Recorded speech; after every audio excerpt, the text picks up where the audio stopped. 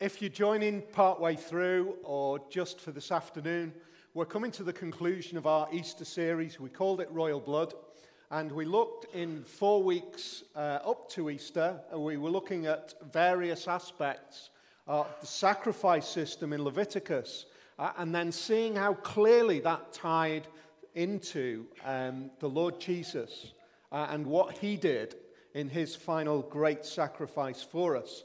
So what we did is we looked at the first 4 chapters, and now we're jumping right the way through to chapter 10 of the book of Leviticus. What's happened in the intervening bit is quite important for us. The intervening chapters have been a complex set of instructions of what those 4 sacrifices actually meant. So God is saying to his people, it is really, really important that you understand these sacrifices, that you understand why they're there, what their significance is, and how you're to go about it, because this is great news.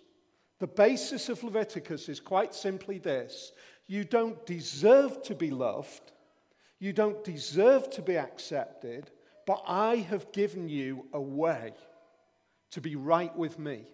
That is great news.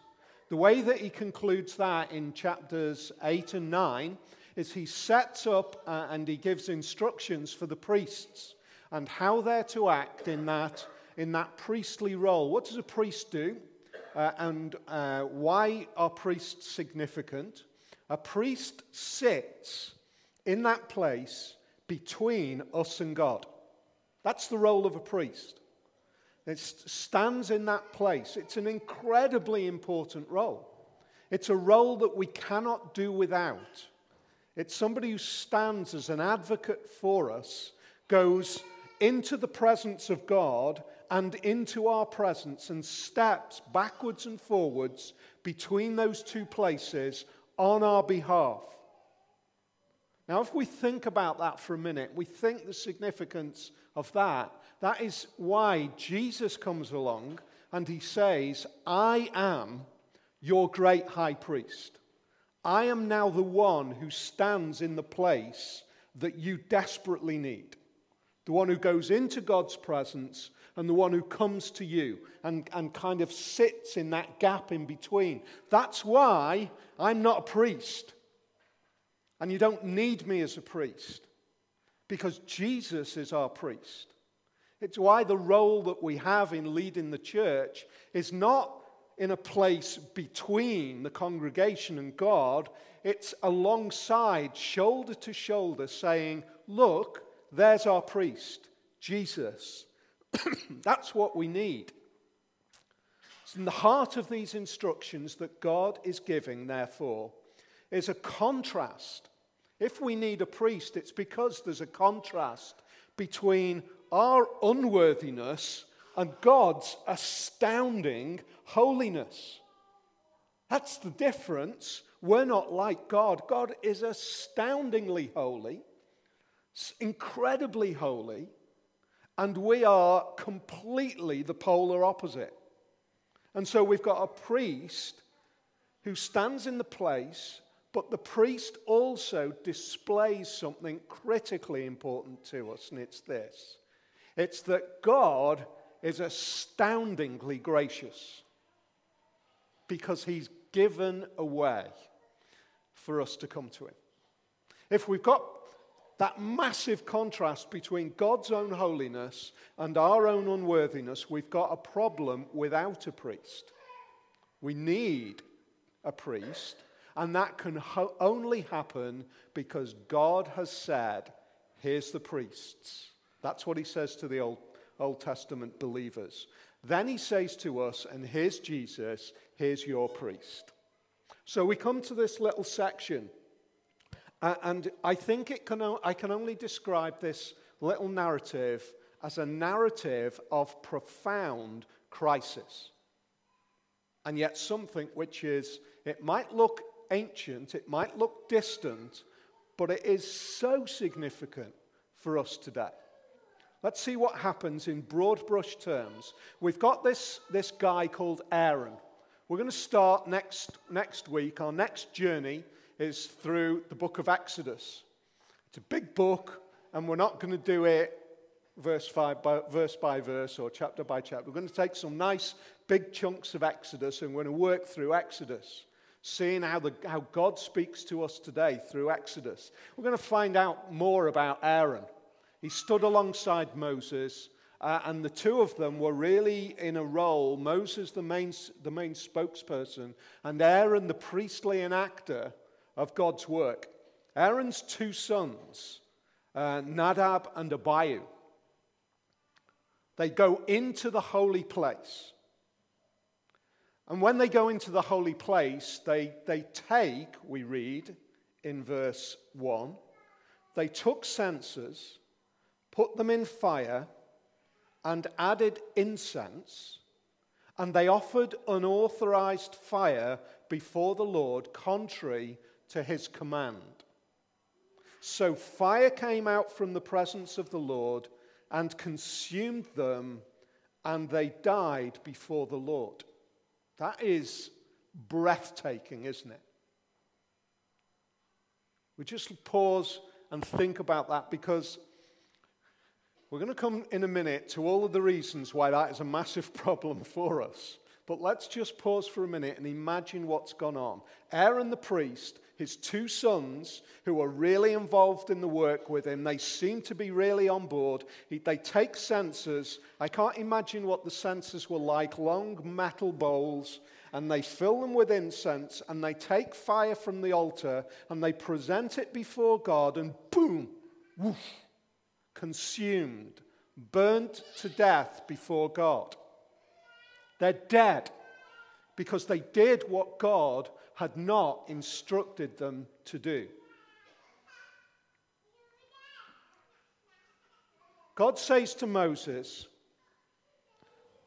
this is how you are to speak to Aaron. And so Moses then said to Aaron, this is what the Lord spoke of when he said, among those who approach me, I will be proved holy. In the sight of all the people, I will be honored. Now, those two kind of ideas are really critical. And it's back to this idea that God is astoundingly holy and we are astoundingly unworthy. God says this, I will be proved holy. What does that mean? What does holy mean? We've just sung it, holy, holy, holy, Lord God Almighty. What does holy mean? It means beautifully, incredibly, astoundingly pure and different to us. I don't know whether you've ever met somebody they've just got an awe and presence about them which wilts you. There is something beautiful about them. There is something breathtaking about them. And you kind of come into their presence and they have something where you just feel kind of small. You are in awe of them. That doesn't come even close to what holy means. But it's kind of on the journey. God is so incredibly perfect, astoundingly beautiful, incredibly pure, that if we came into that presence, we would be snuffed out like a candle. Just gone. A candle next to the sun isn't even a good enough illustration. That is how pure God is. And therefore God says, I will be proved to be that pure. Now what's he done? He said, here's all the ways that you can come to me. And they came in a different way. And therefore he says, I will be proved holy. I will be proved holy. And he also says, I will be honored. If you come before me in the right way, I'll be honored. If you come before me in the wrong way, I'm going to be proved holy. Both of those things kind of sit together.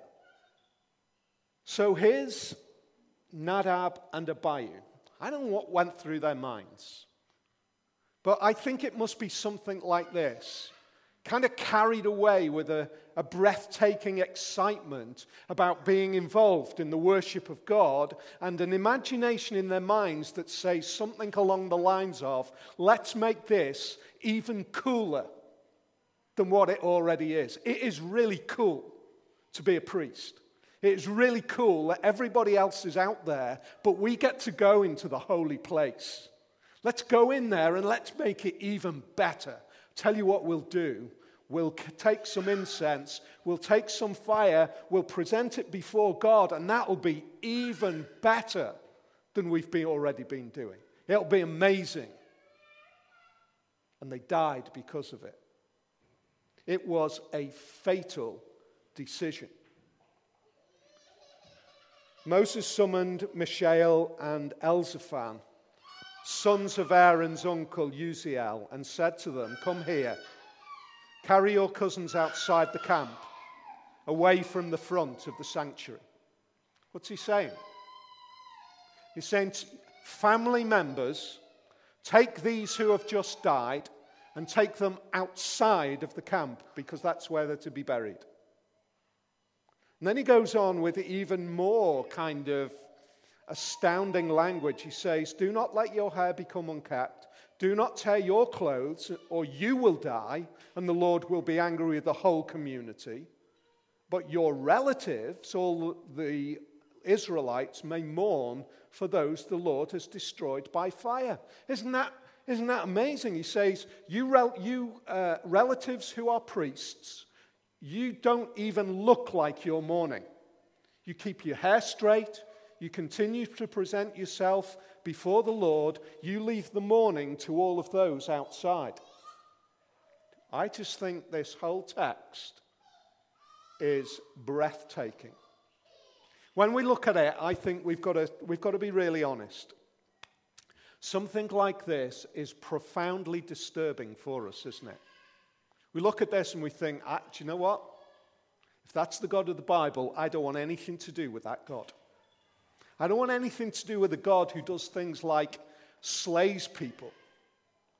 The dramatic nature of the events resulting in death is just too huge for me. And besides that, what caused the death seems like a tiny thing.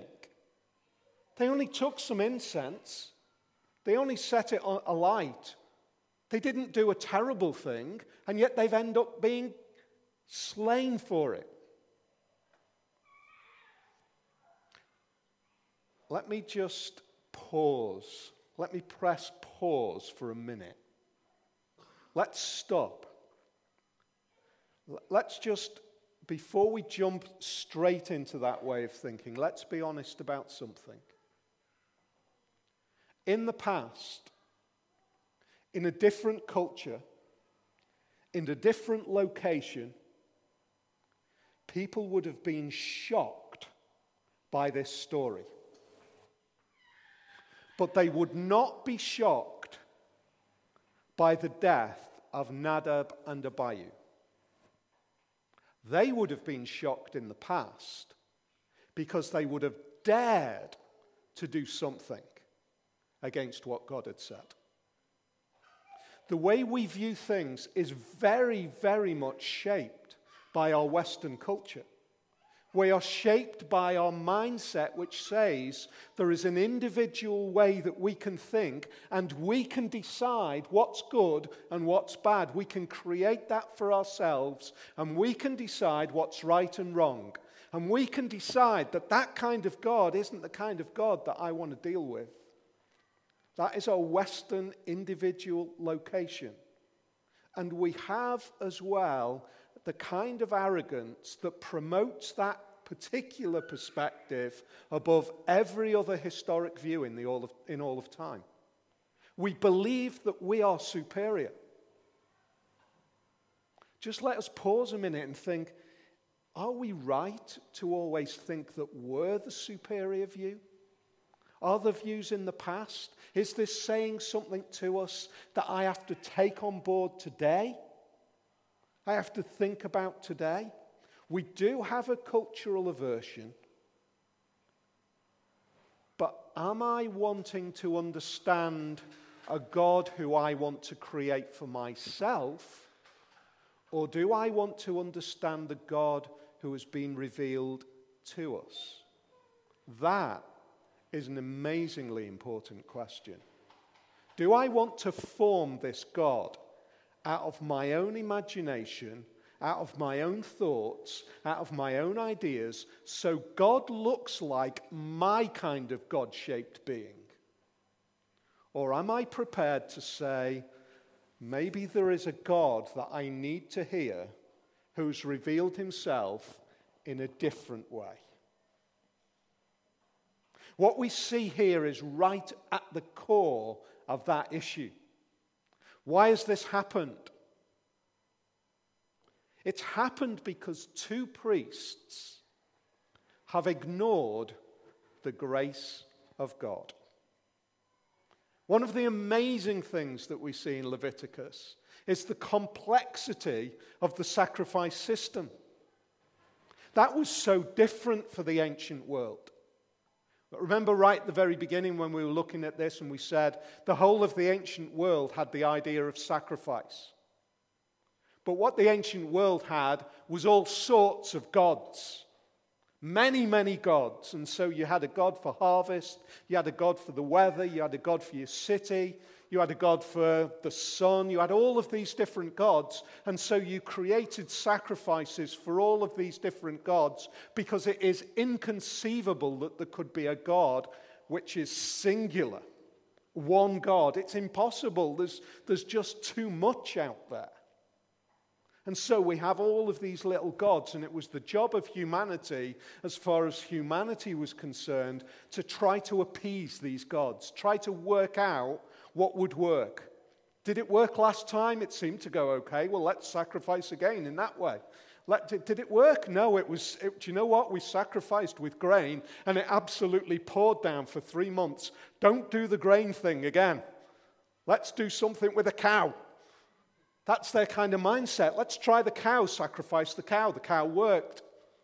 So let's not sacrifice with grain anymore. Let's sacrifice with cows to the god of the weather, and then let's see that. And then it works for years on years and years and years. And then suddenly you get an absolute drought because you've sacrificed to a cow, and they go beating around the bush and they say, oh man, let's try a sheep.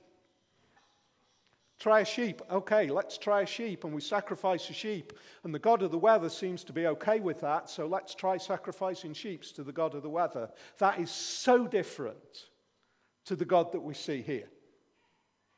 That is about humanity trying to work out how to appease God. And God says, stop that. Stop doing that. I am one God, and this is how to be in relationship with me. That's grace.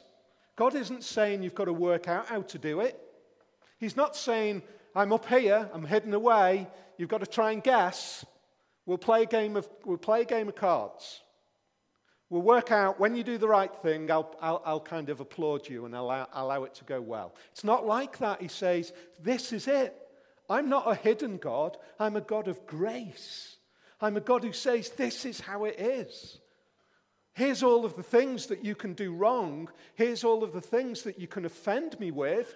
But here's all of the ways that can be resolved. I'm telling you, have faith in that.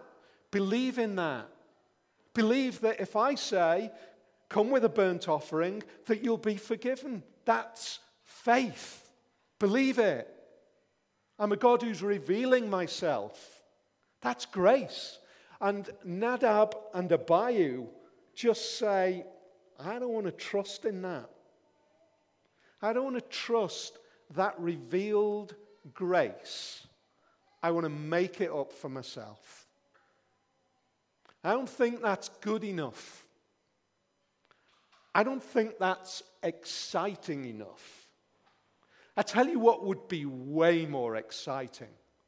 Rather than just slaying a sheep, it would be great if the worship of God was pyrotechnics.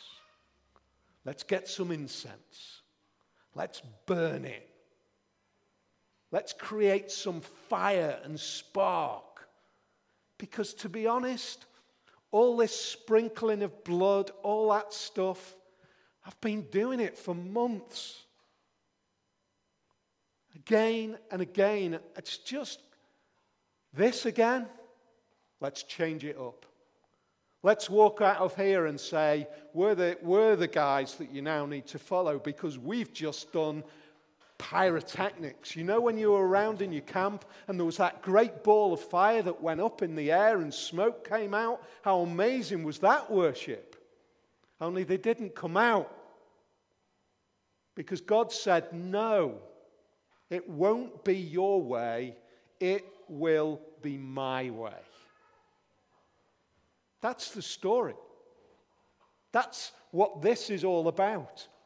Deciding whose way of worship, whose way of redemption, whose way of acceptance are we going to believe in?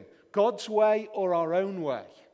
Now, do you see how we can take that idea and we can catapult it to the 21st century and we can say exactly the same is our issue today. Exactly the same is our issue. Exactly the same. We have the same human condition as Nadab and Abihu. We have the same human condition that says, I don't want to accept the God who is revealed. I want to create a more exciting God. Let me tell you something. I believe passionately, I hope you know this of me, I believe passionately that Christian faith in the 21st century is absolutely relevant to today. It is absolutely essential. It is life-transforming. It is life-changing beyond our wildest imaginations. It is the only hope that the world has. But let me say this, it will never be cool. It'll never be cool. It might engage with us in ways that we think, whoa, I want to tell everybody about that. But it's never going to appear to the whole of the world that we live in as something really on it. And when we try to make it something really on it, we're in danger of going down the line of Nadab and Abihu. We create gods for ourselves. We create things which look exciting. But the reality is that the message of Jesus, even more today than possibly ever, is culturally abhorrent. It is culturally abhorrent. Let me read these words, some of my most challenging and favorite words in the Bible. It's after Jesus has risen. So it's really relevant for us today at the end of this series of Easter. It's after Jesus has risen again. And he has appeared to Thomas. Thomas is the disciple who can't believe all the reports. He doubts it. And he says, the only thing that I'm going to believe is seeing and touching you. And Thomas said to him, Lord, we don't know where you're going, so how can we know the way? And Jesus said, I am the way, and the truth, and the life. No one comes to the Father except through me. If you really know me, you will know my Father as well. Isn't that amazing? That is culturally abhorrent.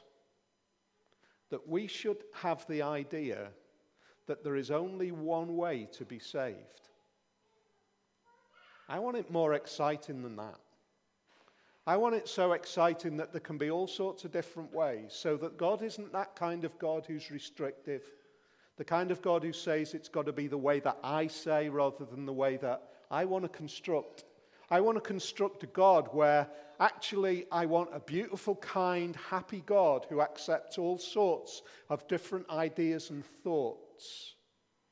Because any other kind of God seems just so unfair to me.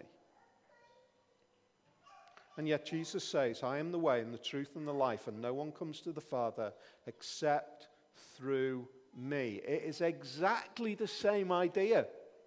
It's exactly the same idea. God has said to the people in Moses' day, here's all the way. Which one are you going to accept? Nadab and Abihu's way or my way? Now, just let me pause and say this to you. This has just come to me. Imagine if Nadab and Abihu had not been dealt with so severely. It would have opened a door for any kind of worship of God in any kind of way that they decided to construct for themselves.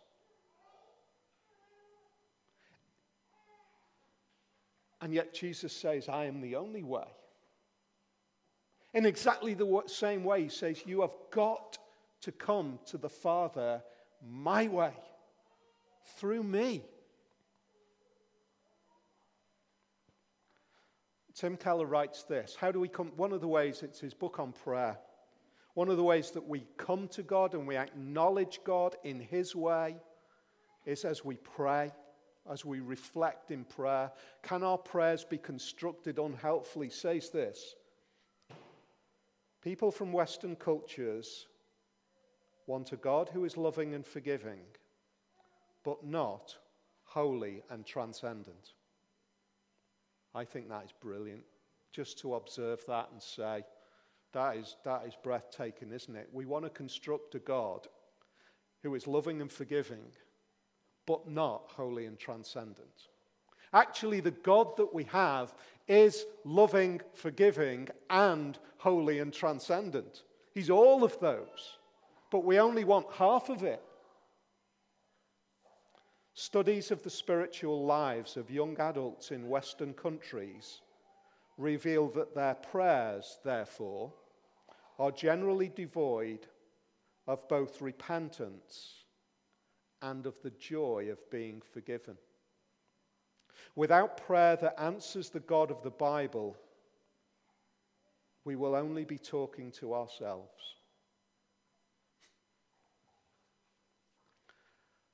At the end of a series where we've been looking at sacrifice, I want us to take hold of those ideas and say that we need to believe that we come to God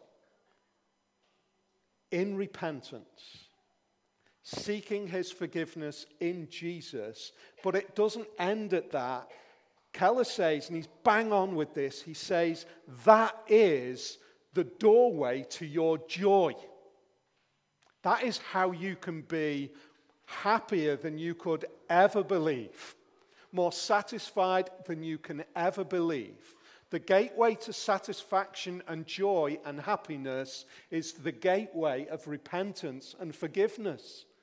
It's amazing because the God of loving forgiveness is the God of holy transcendence. And he says to come through the door of holy transcendence is to come to a place of loving forgiveness. And so when you get up in the morning, tomorrow morning, and you're thinking, I've got another day of work, wake up with the thought, I am forgiven. This is an amazing day. And another day that I have when I can live out believing I am forgiven. That is a joyful thing. No matter what happens to you tomorrow, that is bigger than anything that you will ever face. I'm forgiven. I'm accepted. I am loved. Here's my confession for the night. Last night's Britain's Got Talent. I watched it. But I think there was a moment in that which I think captured our problem today. There was a gospel choir on, and they were singing, "Oh, Happy Day." Oh, Happy Day. It was musically amazing. It was fantastic. It was incredible. Simon Cowell says, we need more of this. It makes me feel happy.